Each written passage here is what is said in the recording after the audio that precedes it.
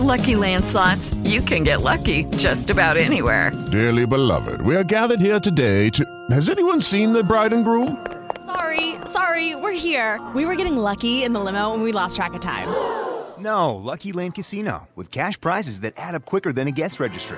In that case, I pronounce you lucky. Play for free at LuckyLandSlots.com. Daily bonuses are waiting. No purchase necessary. Void where prohibited by law. 18+. Terms and conditions apply. See website for details. Blog Talk Radio.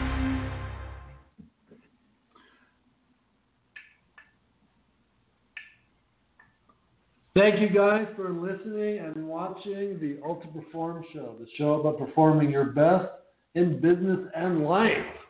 I have Bill Schuffenhauer. Is that how you say it? Schuffenhauer? Schuffenhauer.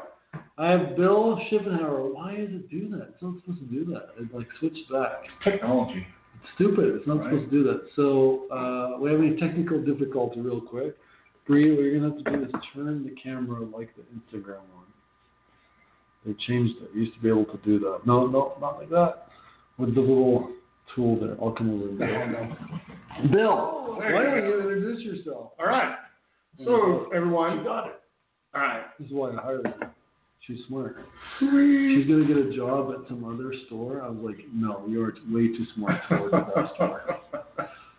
Right, well, great. So the camera's on me. Yeah, it's all about you. So tell us about your stuff. So, hey. We still have two other videos. Yeah, absolutely.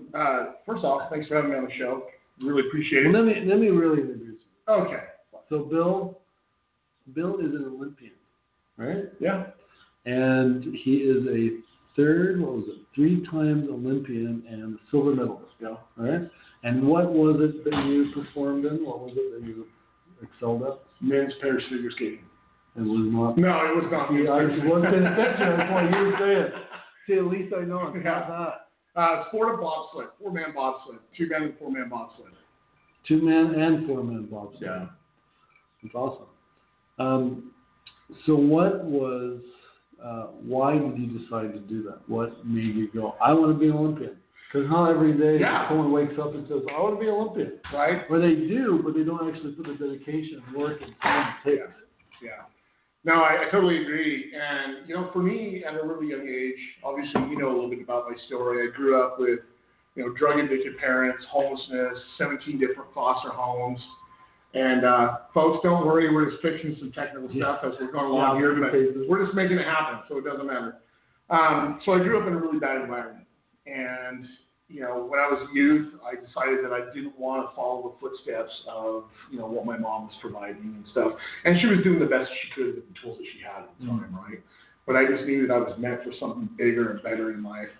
And as I was in junior high, I started trying to figure out, what could I do? What could I excel at? What could I connect with? And, at the time I moved up north to a small town where it was all rural, white kids. It is what it is, and it's totally fine. And I was a kid who stood out. But I noticed a bunch of kids going out to a practice of some sort, and they're handing off this and jumping over this and running around this circle of things, and coming to find out it's track and field. And in my head, I was like, wow, I've run from cops, jumped fences. And it was my first opportunity to turn something from a negative into a positive. Yeah. And most kids, when they're in 7th grade, are not thinking about that. Right? No, not at all. Either getting in trouble or squirrels or stuff like that.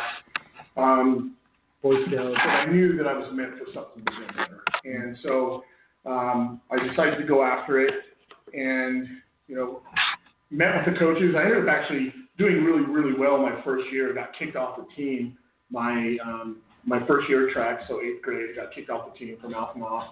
And my second year, my 9th grade. Did you just say you did really well? So I was doing really well. I through all the tryouts. Why did you get kicked out? From Alphamont. It's one of those things that, again. I don't want to do those push-ups? Well, no, we always hear about it. You can take the kid out of the streets, but you can't take the street out of the kid. And that's kind of what the situation was. And so ended up getting in trouble for that. And the next year had to really work with my teachers to understand the disciplines and what it really took to be able to step into this opportunity of competing in sports and seeing what that's like. And so my ninth grade year I did. I had a lot of fun with it. Wasn't sure what I was doing, just enjoying the sport for what it was and belonging to something for the first time. And then when I went to high school, that's when I was first approached by the coaches about, the decathlon, which is what I ended up doing in track and field, and then the Olympics. And I was trying to change my stars, going from this kid who was never supposed to amount to anything to changing history and proving not only to other people, but more importantly to myself that I could do this. What, changing history how? Because, I was a kid who grew up in the system. And most people out there, when they see kids in the system, the expectation is extremely low. They don't ever expect them to overcome that. Statistics. And so I was like, okay, if I'm going to be a statistic, why don't I be a statistic on the other side in a positive way? Well, you turn it to a positive thing. Like my experience with my dad is that the statistics for him to live were low. And they kept telling me that. And I'm like, this isn't helping, man. I got it. He could die. No shit. He's 80 or whatever, right? Yeah. And I decided it was a big lesson for me to focus on statistics, the other side.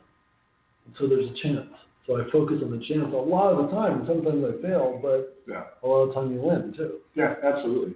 Because you don't focus on the actual statistics. You just focus on winning. Right? Yeah. And one of the things that I've learned later in life is, what you think, say, and do, when they're all what they're supposed to be, then you're in alignment. And that's what I was trying to get to as a youth, without even knowing that that's what I was trying to do.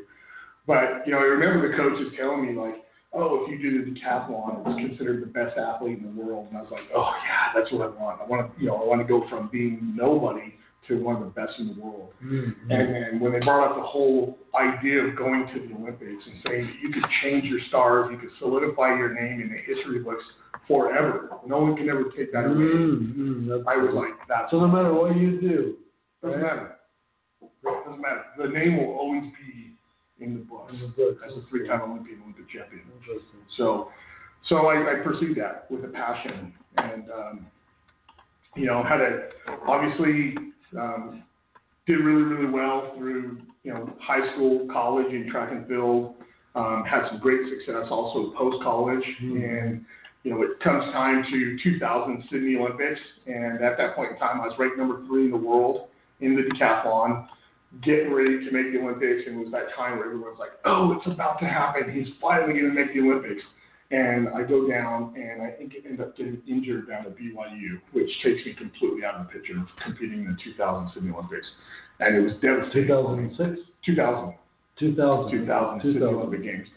And I was devastated. I felt like all my dreams came crashing down.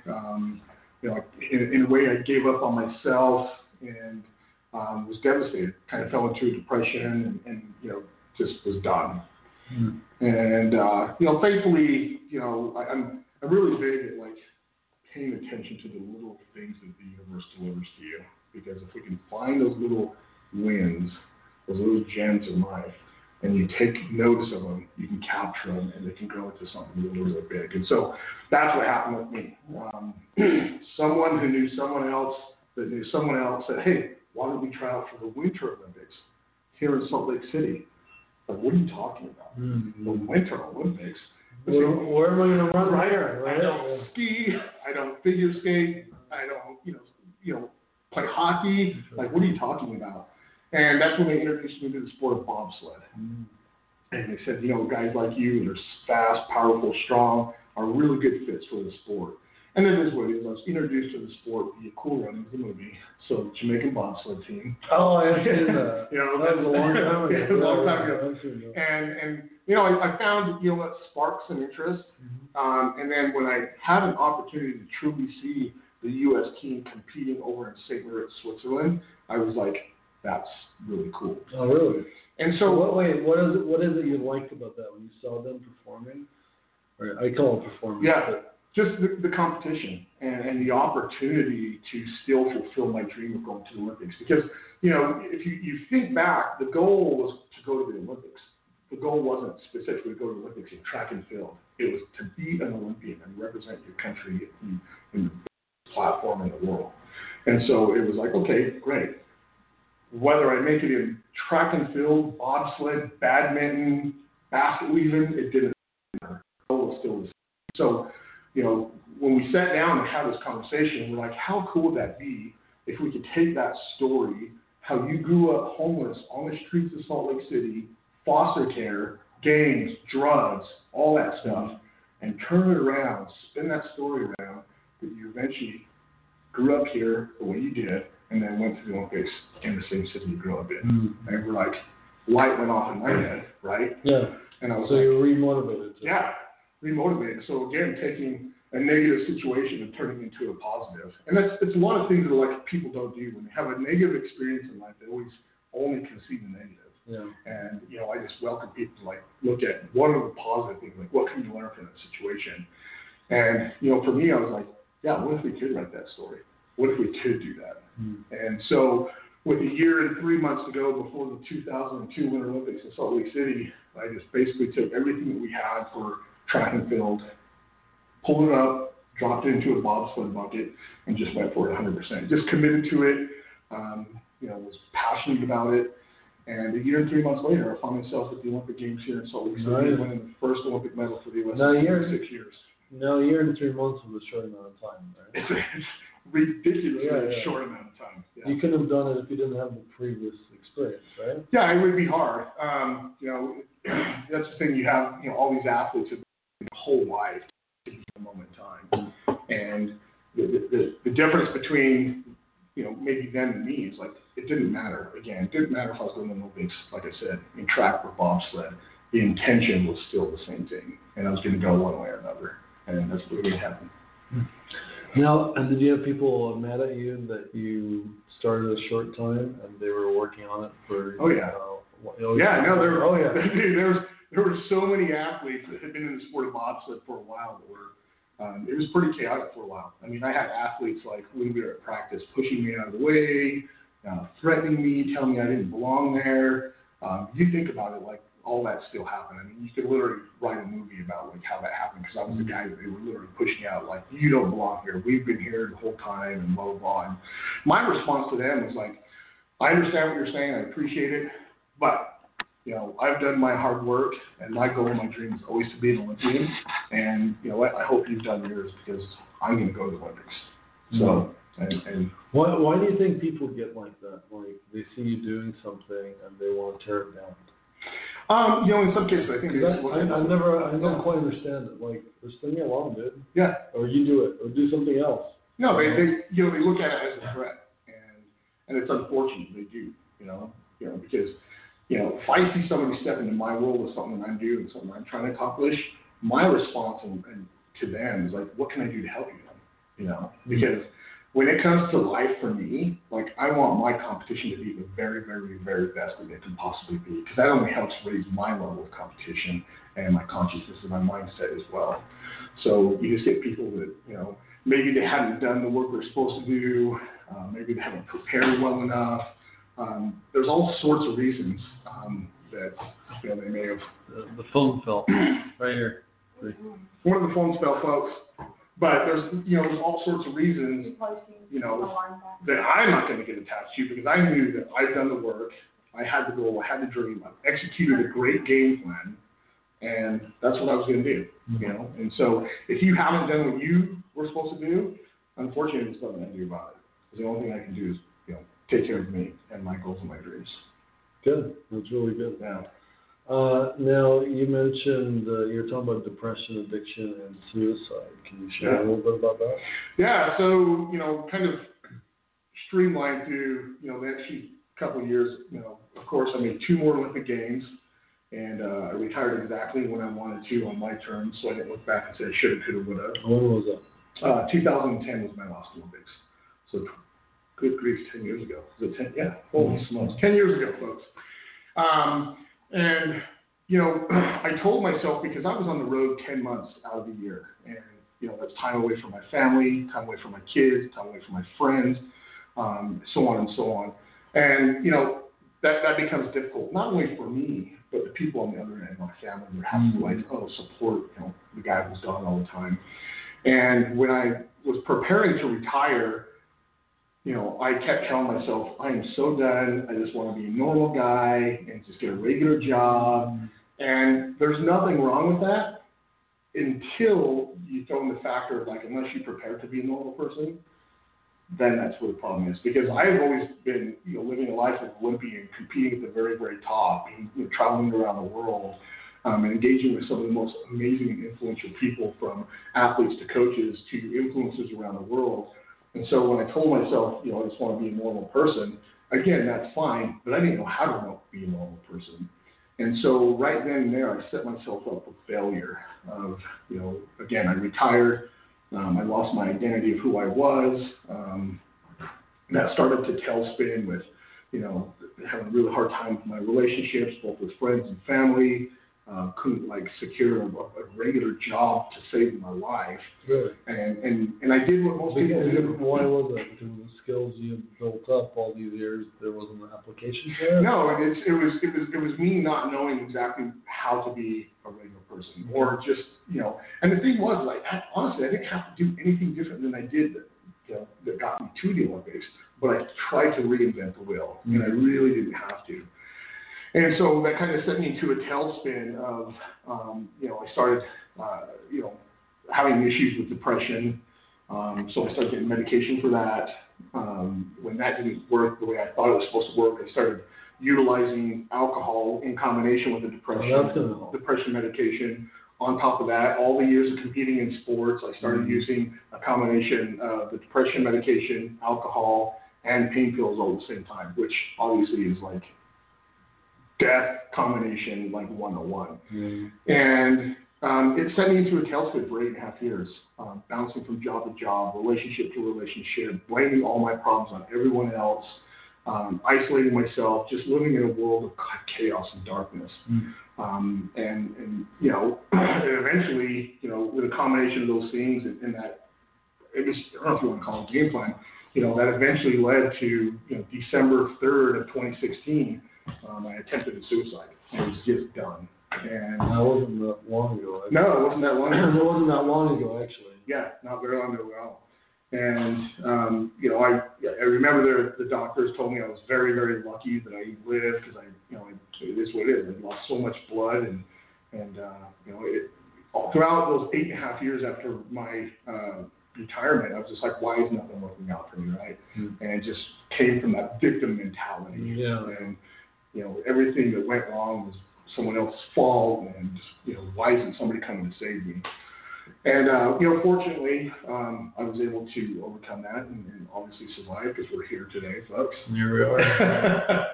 And, don't get me wrong, there was still another 2.5 years that I still dealt with a lot of depression, alcohol, and issues that come along with that. I mean, 2 DUIs, issues with girlfriends and relationships. You don't have issues with girlfriends, but yeah, right? Jobs, financial, you name it. I've experienced it when it comes to those issues and situations. And a little over a year ago today, we just talked about, me in the process of doing my big 1-year review recently.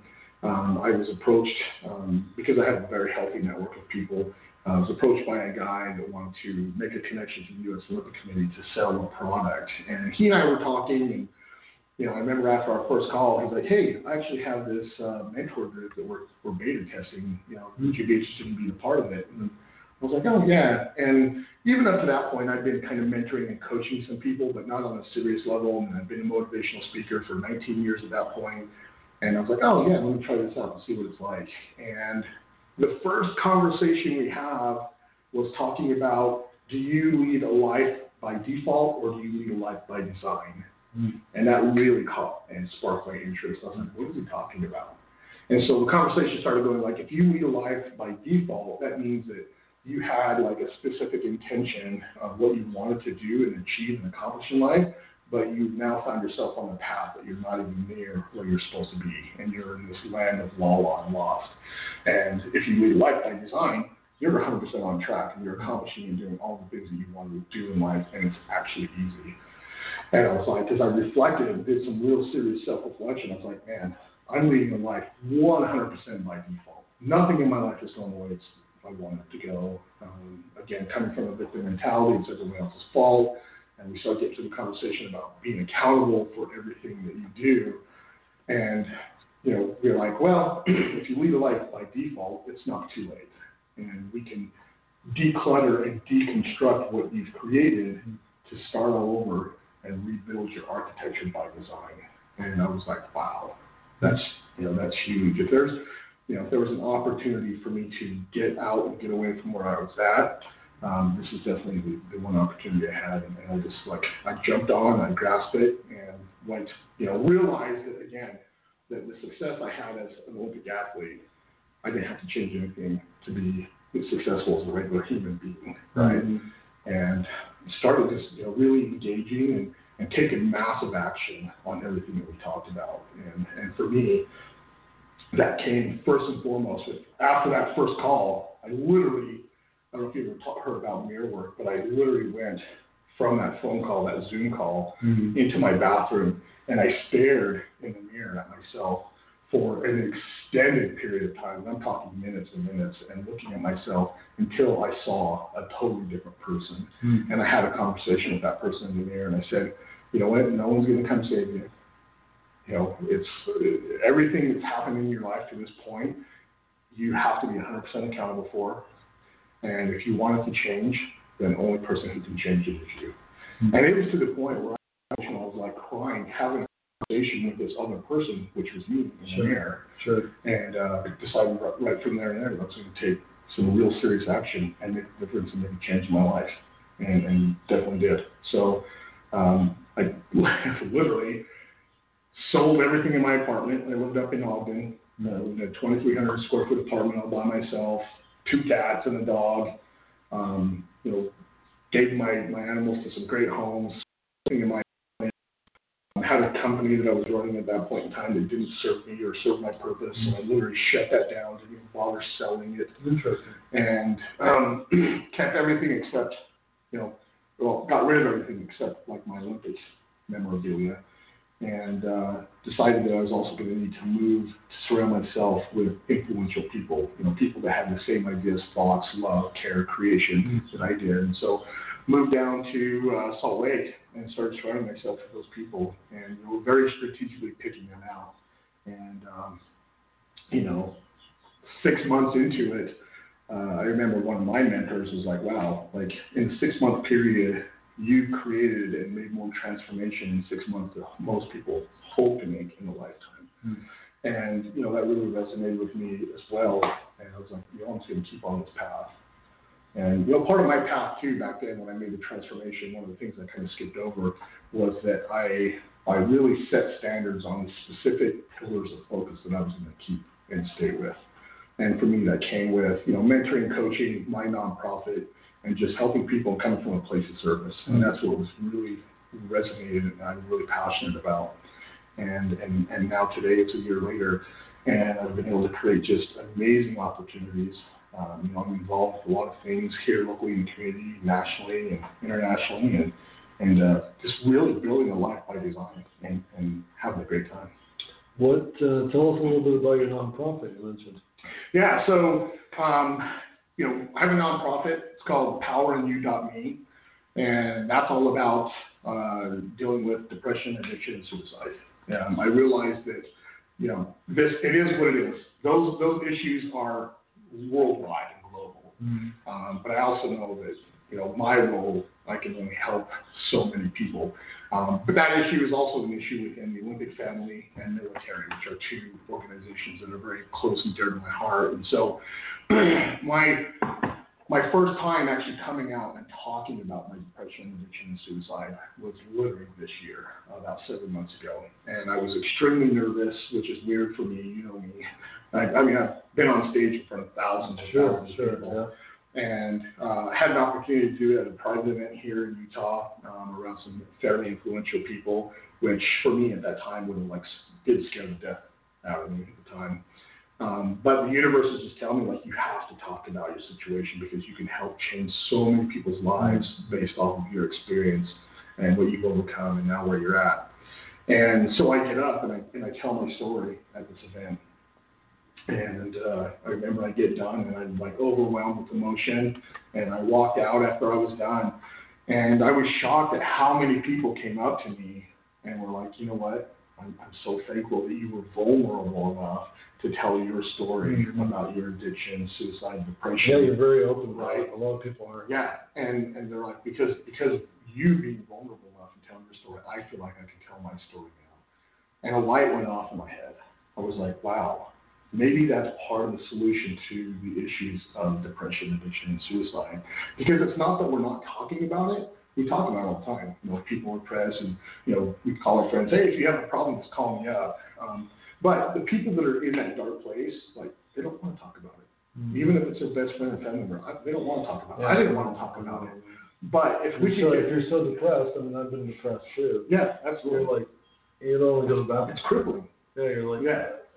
And so the way I look at it is like, me as an Olympic athlete, that most people are like, wow, he's got this phenomenal life. If I told my story and I was vulnerable about it, and that really resonated with people across the board, I was like, maybe, just maybe, that's part of the solution to the problem. So if I get other people that are influencers, both sports, whatever it is, doesn't even matter.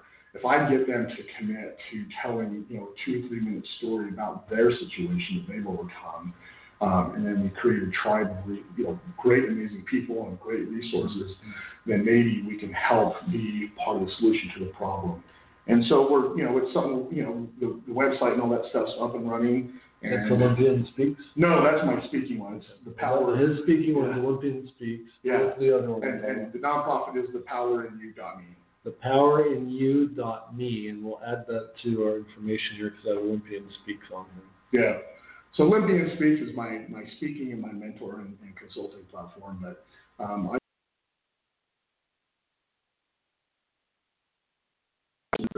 my story, my experience could really help change and save a lot of lives out there. And it already has.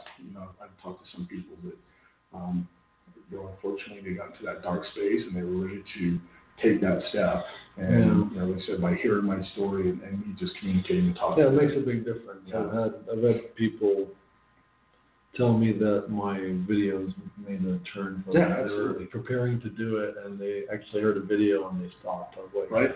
I should not stop making videos. Yeah, well, no, because it's something that they can, relate to. It's relatable. Mm-hmm. When I'm telling my story, whether I'm an Olympian or a regular guy or somebody extremely powerful and popular in the world, but I'm telling a story about something that you're going through right now, then that's relatable. And the mind typically is like, okay, if they're able to overcome it, maybe I should listen to them a little bit more.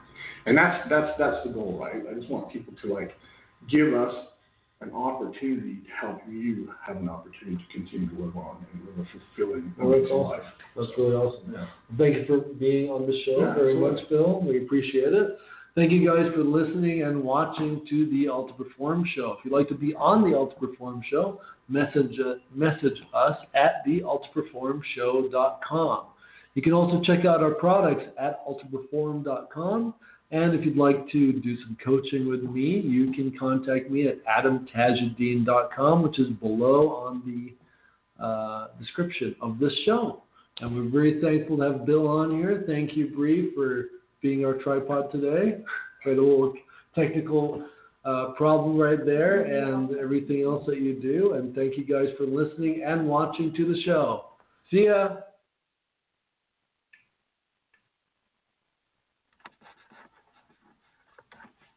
See you guys.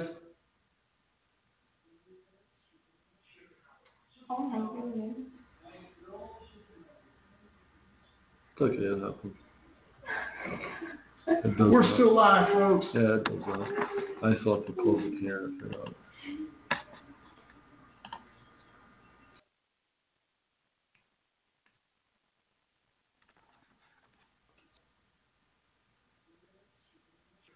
It is Ryan here, and I have a question for you. What do you do when you win? Like, are you a fist pumper, a woohooer, a hand clapper, a high fiver? I kind of like the high five, but if you want to hone in on those winning moves, check out Chumba Casino. At ChumbaCasino.com, choose from hundreds of social casino style games for your chance to redeem serious cash prizes. There are new game releases weekly, plus free daily bonuses. So don't wait. Start having the most fun ever at ChumbaCasino.com. No purchase necessary. VGW Group. Void where prohibited by law. See terms and conditions. 18+.